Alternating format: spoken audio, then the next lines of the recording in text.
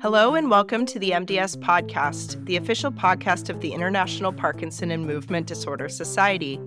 I'm Sarah Schaefer, Deputy Editor of the podcast from the Yale School of Medicine, and today I have the pleasure of speaking with Xiang Gao, Dean and Distinguished Professor at the Institute of Nutrition at Fudan University in Shanghai, China, and Xinming Xu, PhD student in nutrition epidemiology from the same university. Thanks for joining us, both of you. Thank you. Thanks for having me. Very happy to be here tonight. So, Alzheimer's disease and Parkinson's disease have been felt historically to be independent disorders with different pathophysiological underpinnings. What data is already out there to suggest there may be a link between the two? Xiang? Yes, a good question.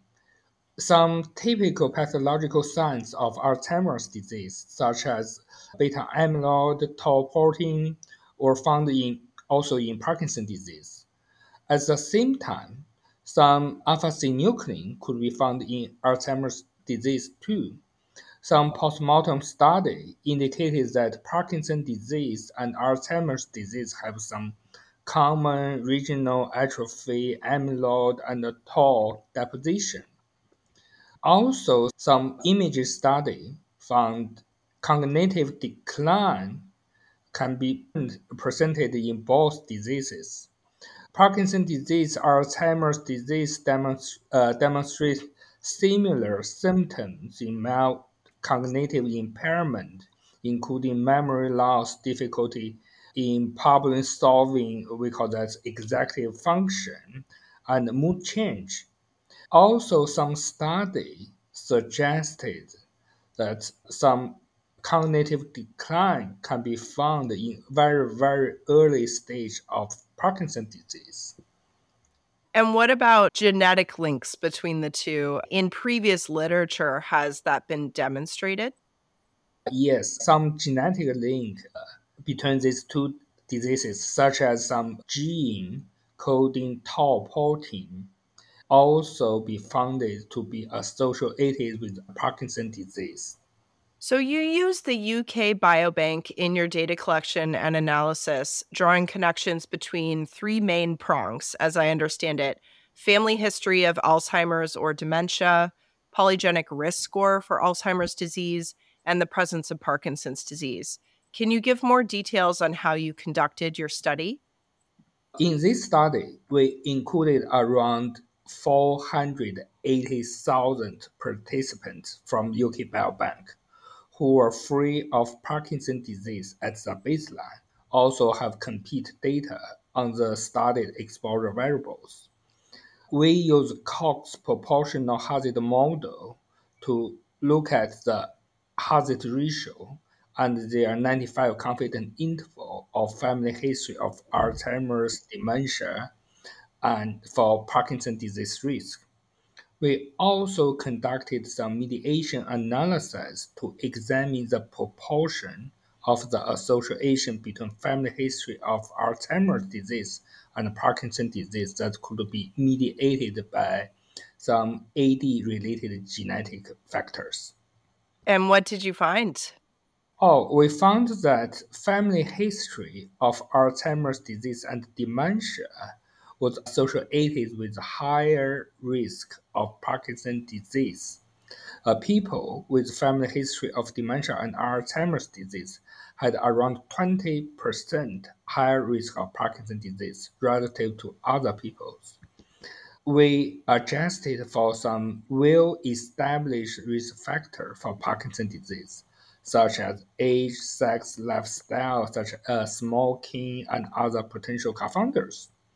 And we also found that the association between family history of Alzheimer's dementia and Parkinson's disease could be mediated by AD-related genetic factor. Those factors account for around 13% of the association.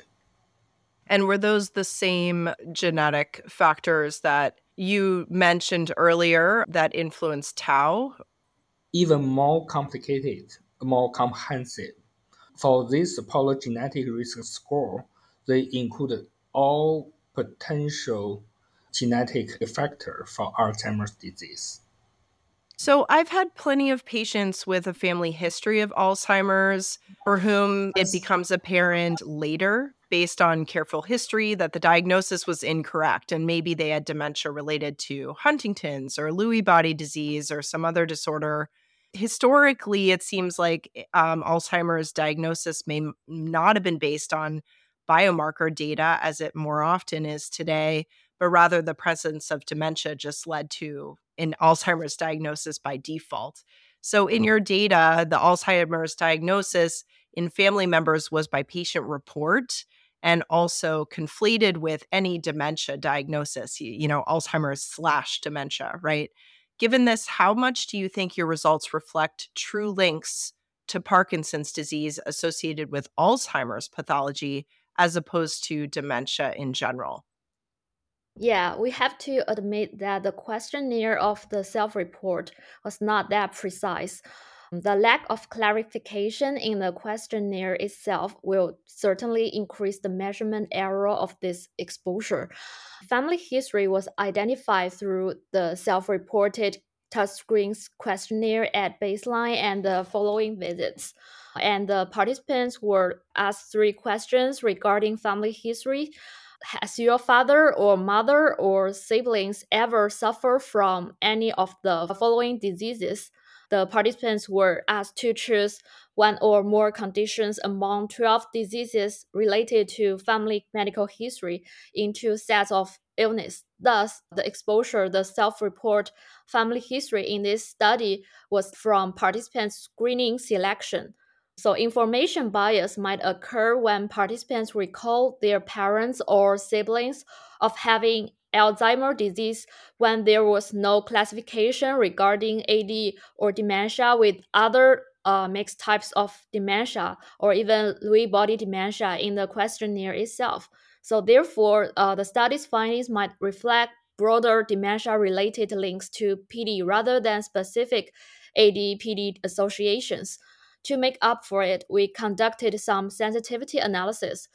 We removed participants who developed dementia during the follow up period because it was possible that PD and certain subtype dementia, for example, PD dementia or Lewy body dementia, were misdiagnosed.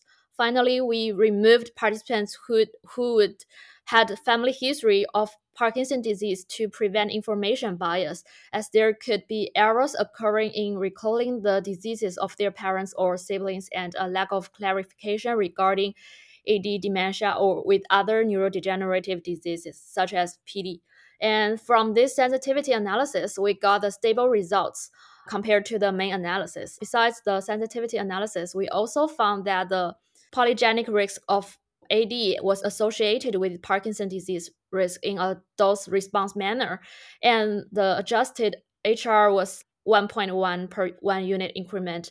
And ADPRS itself could mediate 30% of the association between family history of AD and Parkinson's disease, as previously mentioned. So, to some degree, we are confident in our results. However, future studies should collect detailed data regarding family history of diseases, especially regarding specific diagnosis, pathology, biomarkers, to refine our understanding of these two complex disorders. As you point out in your discussion, and Xiang, as you pointed out earlier in this discussion, Parkinson's and Alzheimer's are characterized by predominantly different protein depositions. However, there's a lot of overlap and mixed pathology in patients. Do you think there are common pathways that lead to increased protein aggregation independent of which protein is aggregating? What common genetic and environmental factors are of the most interest at this time? Yeah, as previously mentioned by Professor Gao, amyloid beta and tau lesions, typical pathological signs of AD were also found in PD, while Lewy type aggregates containing alpha synuclein could be also found in AD too. And post-mortem studies also indicated that PD and D had tau deposition. Recent studies reported common genetic overlaps between these two neurodegenerative diseases, such as MAPD, the gene that could encode tau protein, suggesting that common genetic factors might partially explain the asserted association between family history of AD and PD risk. Also, there's ongoing research into the common pathways that could lead to protein aggregation in these two neurodegenerative diseases, although we do not discuss this point in our paper. One hypothesis is that cellular processes that normally help to fold proteins correctly or clear misfolded proteins might become impaired. For instance, the ubiquitin proteasome system and autophagy lysosome pathway, which are responsible for degrading damaged or misfolded proteins, are often found to be dysfunctional in both Parkinson's disease and Alzheimer's disease. Understanding the commonalities in protein aggregation pathways could lead to a broader treatment strategy that might be applicable to multiple neurodegenerative diseases. Also, family history included information besides genetic susceptibility like upbringing environment, especially for lifestyle factors such as diet quality and physical activity, which has been previously reported. And also, there's a lot of research into how environmental factors like toxins and gut microbiota might also influence this disease risk, which this study could not address. So, Xinming, you mentioned this before a little bit. What did you learn from this research about how biobank surveys and data could be optimized in the future to better answer our questions? This research highlights the value of large data sets like the UK Biobank in uncovering potential links between these two diseases. Large sample size and considerate covariates adjusted in the model enable us to conduct this kind of prospective study. Further, I believe that future comprehensive family history assessments should include detailed information on who in a pedigree or family tree is afflicted with AD. For example, your inherent risk is different according to the member who had AD in your family, like your mother compared to a distant relative.